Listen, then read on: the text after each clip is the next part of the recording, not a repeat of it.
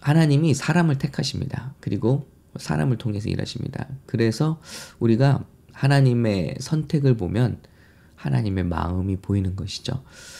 마찬가지죠. 우리 사람이 뭘 선택하는가, 사람이 말하는 것보다도 그 사람이 뭘 선택하는가 하는 걸 보면 그 사람의 마음을 더 알 수 있듯이 하나님께서는 사람을 택하셔서 일하시는데 어떤 기준으로 사람을 택하시는가 하는 것을 가만히 살펴보면 하나님이 마음이 보입니다. 하나님은 어떤 사람을 사용하시는가? 그 사람이 저와 여러분 될 수 있기를 간절히 바랍니다. 우리가 하나님을 선택하는 게 아니고요. 하나님께서 사람을 선택하세요. 그래서 우리의 마음이 하나님 편에 서 있으면 쓰임을 받는 것입니다. 자, 우리의 마음을 어떻게 준비할까요? 자, 그런데 하나님은 결론부터 말씀드립니다. 하나님은 눈에 보이는 자격, 조건, 외모, 또 우리의 능력, 우수함 이런 것들이 아니라 우리의 다윗을 선택하실 때 그 중심을 보셨노라고 말씀하십니다. 사람들은 외모를 보거니와 나 여호와는 중심을 보시느니라. 그러면 다윗은 어떤 중심을 가진 사람일까요? 어떤 마음이길래 그 마음이 어떤 사람이길래 하나님께 쓰임을 받았을까? 이것이 저와 여러분에게 오늘 힌트가 되길 원합니다. 자, 16장 한번 살펴보겠습니다. 여호와께서 사무엘에게 이르시되 내가 이미 사울을 버려 이스라엘 왕이 되지 못하게 하였거늘 내가 그를 위하여 언제까지 슬퍼하겠느냐. 너는 기름을 가지고 가서 베들레헴 사람 이새에게로 가라. 그의 아들 중에서 한 왕을 보았느니라. 네, 하나님께서는 보고 계세요. 네.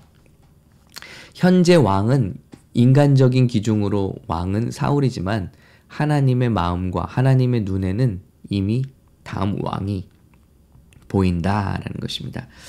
자, 사무엘이 이르되 내가 어찌 갈 수 있으리까? 사울이 들으면 나를 죽이리이다. 이런 이야기를 제가 왕을 또 기름 부으러 간다는 소식이 사울에게 전해지면 저 죽습니다 라고 했습니다.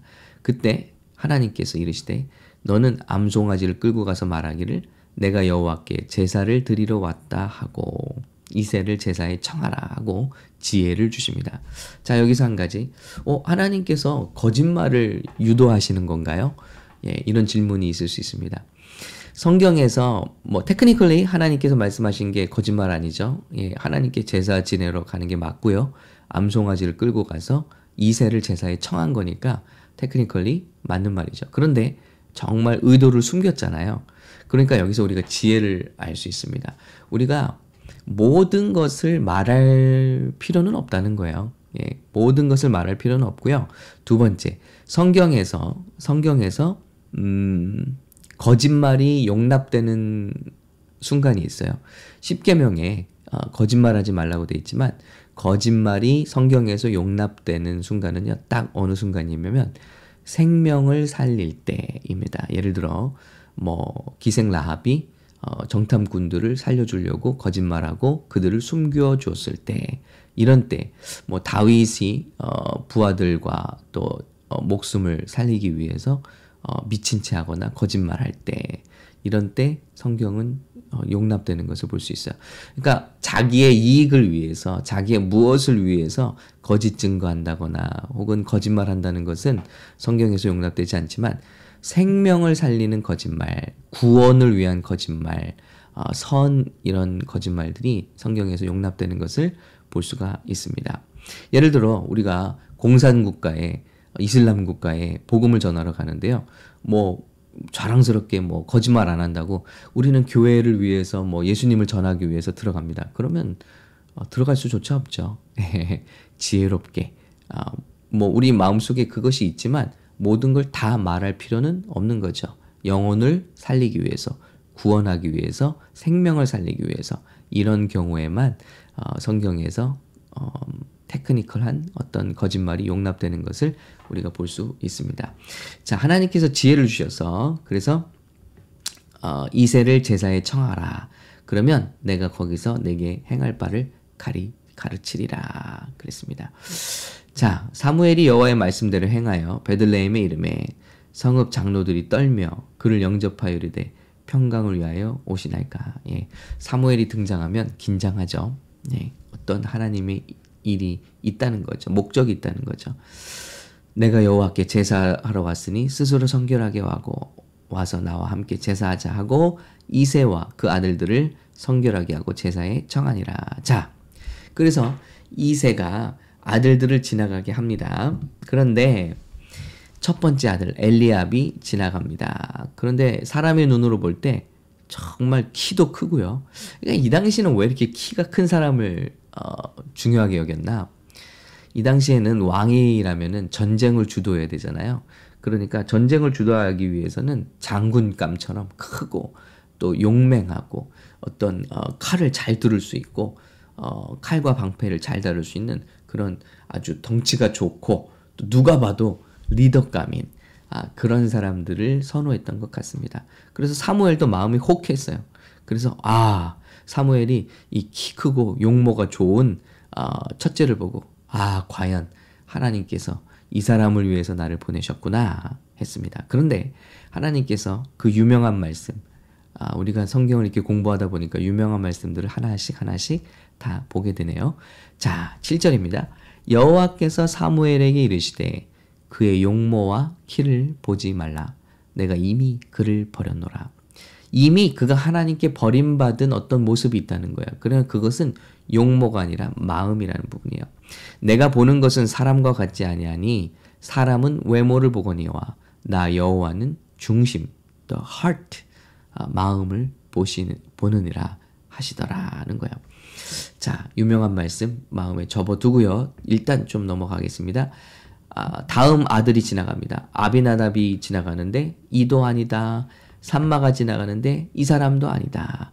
7명의 아들이 다 지나갔습니다. 아들도 많아요. 그렇죠? 7명의 아들이 다 지나갔는데 다 아니라는 거예요.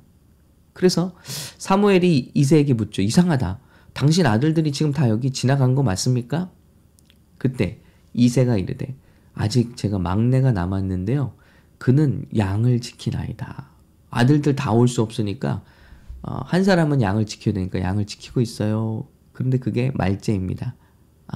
그러니까 이새도 기대를 안 한 거예요. 이 다윗에게. 그리고 신학자들은 말합니다. 다윗은 아마도 사생아일 것이다. 예, 엄마 이름이 등장하질 않아요. 이스라엘의 제일 위대한 왕인데 성경에 그의 어머니 이름이 나오질 않아요. 그러니까 족보가 없다는 거죠. 그러니까 아마도 이새의 사생아가 아닐 것이냐. 그리고 이새도 다윗을 무슨 하인 취급하듯이 하고요. 아들 데려다 오라 했는데 7명이나 7명 중에 4명 데려왔으면 또 이해가 가요. 근데 7명 중에 7명 다 데려오고 말째 다윗은 밖으로 돌렸으니까 이새가 다윗을 그리 좋아하진 않았다는 것을 우리가 유추할 수 있죠. 그는 양을 지키나이다. 이새의 말에도 그 아이가 되겠습니까? 하는 마음이 있는 거죠. 사무엘이 이새에게 이르되 사람을 보내어 그를 데려오라. 여러분, 이게 너무 아름답지 않아요? 하나님은 다 보고 계시다는 거예요. 사람들에게는 잊힌바 되어도 사람들에게는 별 볼 일 없는 사람 같아 보여도 하나님께서는 그 마음을 다 헤아리고 계시고 그 충성을 보고 계시고 지금 들판에서 양을 치고 있는 목자인 다윗을 지켜보고 계신다는 거예요. 그가 여기 오기까지는 우리가 식사 자리에 앉지 아니하겠노라.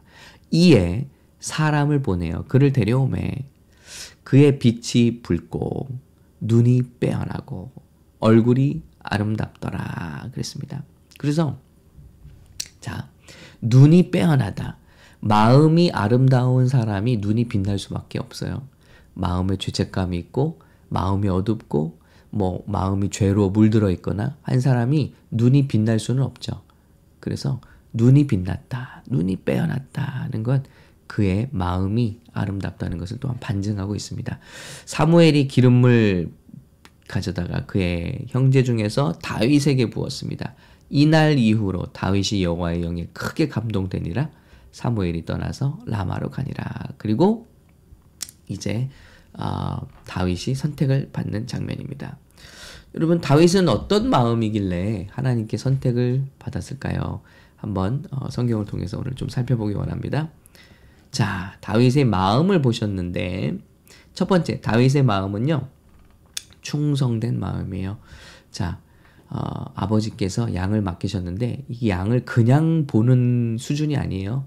자, 사무엘상 17장 34절입니다. 다윗이 사울에게 이제 전쟁 나갈 때 말하죠. 저 골리앗을 치러 나가게 해주십시오. 저요 아버지 양을 지킬 때 사자나 곰이 와서 양떼에서 새끼를 물어가면 여러분 그냥 양 한 마리 새끼예요. 우리의 마음에는 그렇습니다. 그런데 아버지 양이라는 거예요. 아버지 양을 내게 맡겼는데 새끼라도 하나 물어가면 내가 따라가서 그것을 치고 사무엘상 17장 34절입니다. 그 입에서 새끼를 건져내었고 그것이 일어나 나를 해하고자 하면 내가 그 수염을 잡고 그것을 쳐 죽였나이다. 아니 왜 내 양도 아닌데 새끼 양 한 마리에 목숨을 걸어요? 사자와 곰을 따라가서 뭐 나에게 온 것도 아니고 내가 쫓아가서 그것을 쳐서 입에서 새끼를 건져내는 그런 충성된 마음이 있다는 거예요. 누구 양이죠? 아버지 양. 내 재산이 될지 안 될지도 몰라요. 내 양도 아닙니다. 그 위로 형님들이 7명이나 있는데 말이죠. 그런데 자기에게 맡겨진 것을 목숨 다하여 충성하는 마음이 다윗에게 있었다는 거예요. 하나님이 이것을 귀하게 보셨다는 거죠. 여러분 셰퍼드에서 사람의 영혼을 맡기는 목자가 나오는 거 당연한 거 아니겠습니까? 그러니까 저와 여러분에게 사람이 맡겨준 일을 충성되게 생각하는 그 마음은 정말 하나님이 입장에서는 중요한 것이라는 거예요. 저와 여러분이 직장에서 우리에게 맡겨진 일을 어떻게 대하는가를 하나님이 보고 계신다는 거예요. 그리고 그것이 테스트라는 거예요. 저와 여러분에게 맡겨진 아주 작은 임무, 예를 들면 교회에서 맡겨진 작은 임무, 뭐 회사에서 맡겨진 작은 임무, 뭐 나에게 맡겨진 그 어떠한 작은 것들이 하나님의 나라에서 결코 작지 않다는 거예요. 그런 일들에서 합격을 해야지 다음 단계의 일을 맡기시는데 그 일이 무엇이냐면 영혼을 맡기신다는 거예요. 작은 것에 충성된 자는 큰 것에도 충성되다. 근데 지극히 작은 것에 충성된 자는 큰 것에도 충성되다고 예수님이 말씀하시잖아요. 자, 그리고 예수님의 말씀에서 그 지극히 작은 게 뭐냐? 물질이라고 그랬어요. 물질, 돈이라고 그랬어요. 그래서 세상에 그 불의한 그 돈을 제대로 관리하지 못하는데 영혼을 맡길 수가 있느냐 하는 말씀이죠. 그래서 우리가 돈과 하나님을 어떻게 섬길 것인가, 어떻게 바라볼 것인가 하는 지혜를 주실 때 이 말씀을 주셨습니다. 그래서 돈에 대해서 신실하지 못하다면 영혼을 맡길 수 없다라는 거예요. 뭐 이런 것들입니다. 아주 작은 것. 그런데 다윗은 그걸 작게 보지 않았다는 거예요. 충성되었다. 왜냐하면 앞으로 영혼을 맡길 것이기 때문에 하나님은 작은 것에 충성된 마음을 보시고요. 두 번째, 그 위인전, 성경의 위인전을 많이 쓴 아더 핑크 목사님의 The Life of David이라는 책을 보면 어떤 마음이냐, 하나님께서 보신 마음은 세상을 두려워하지 않는 마음이다. 세상과 사람을 두려워하지 않는 마음, 하나님만 두려워하는 마음. 자, 사울은 여기서 실패했죠. 하나님의 택하신 사람들 중에 사람을 두려워할 때 항상 실수해요. 아론이 사람들 두려워해서 우상 만들죠. 자, 그러나 모세는 사람을 두려워하지 않습니다. 하나님을 두려워합니다. 다윗도 사람을 두려워하지 않았어요. 여호와는 나의 빛이요 나의 구원이시니 내가 누구를 두려워하리요. 여호와는 내 생명의 능력이시니 시편 27편입니다. 내가 누구를 무서워하리요.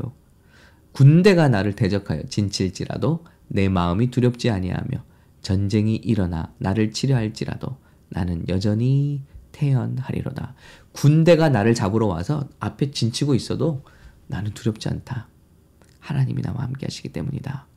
여러분, 이런 마음이 다윗에게 용맹함을 주었습니다.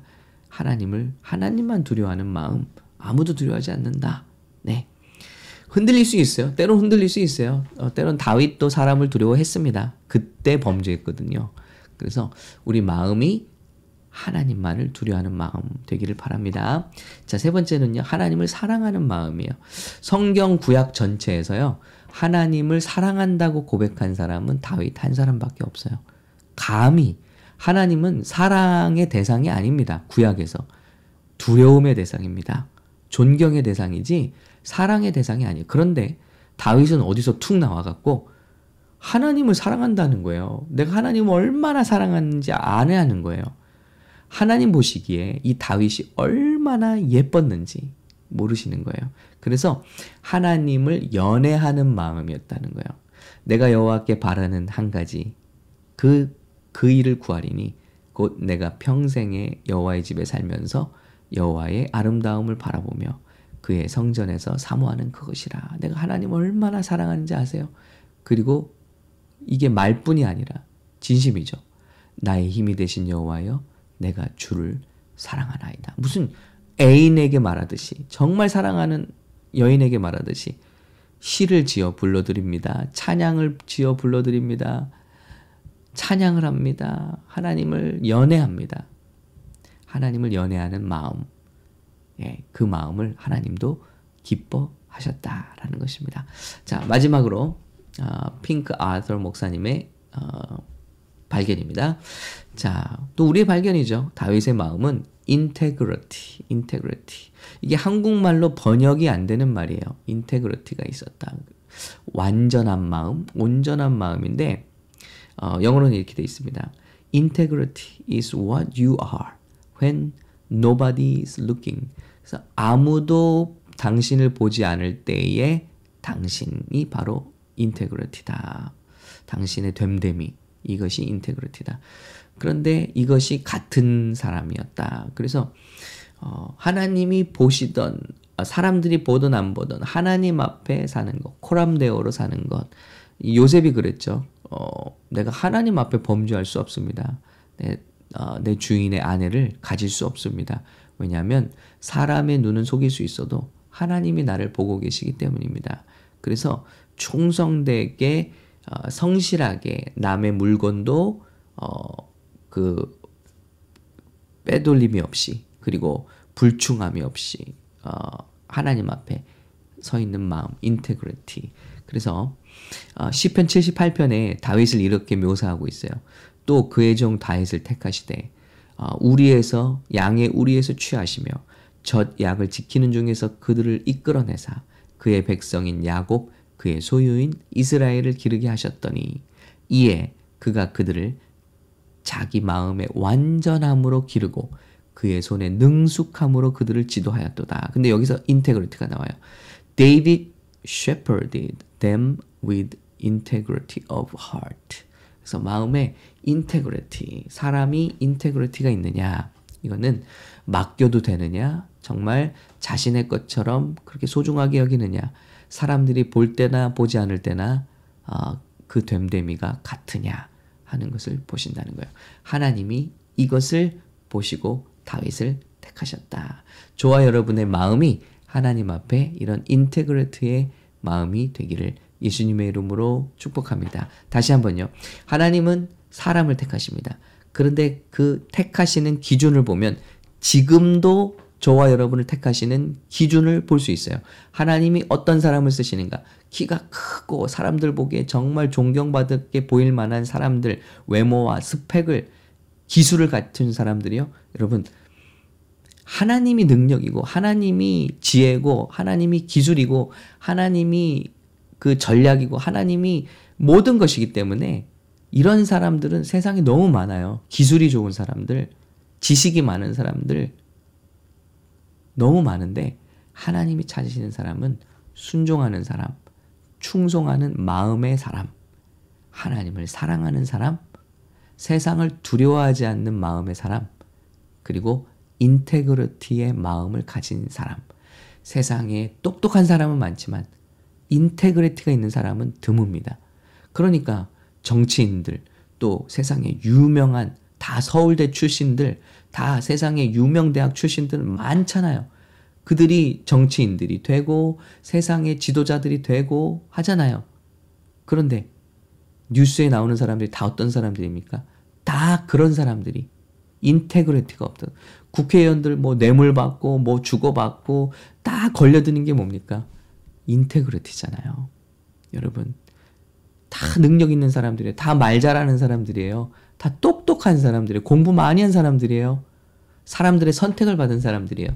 그런데 인테그리티 때문에 결국 다 무너지는 거예요. 마음입니다.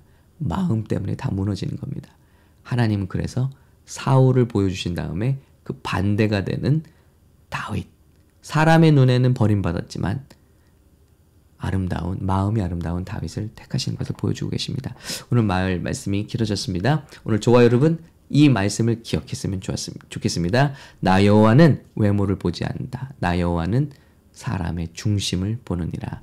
저와 여러분이 샘물교회가 이것에 발견되어지는 저와 여러분 되시기를 예수님의 이름으로 축복합니다.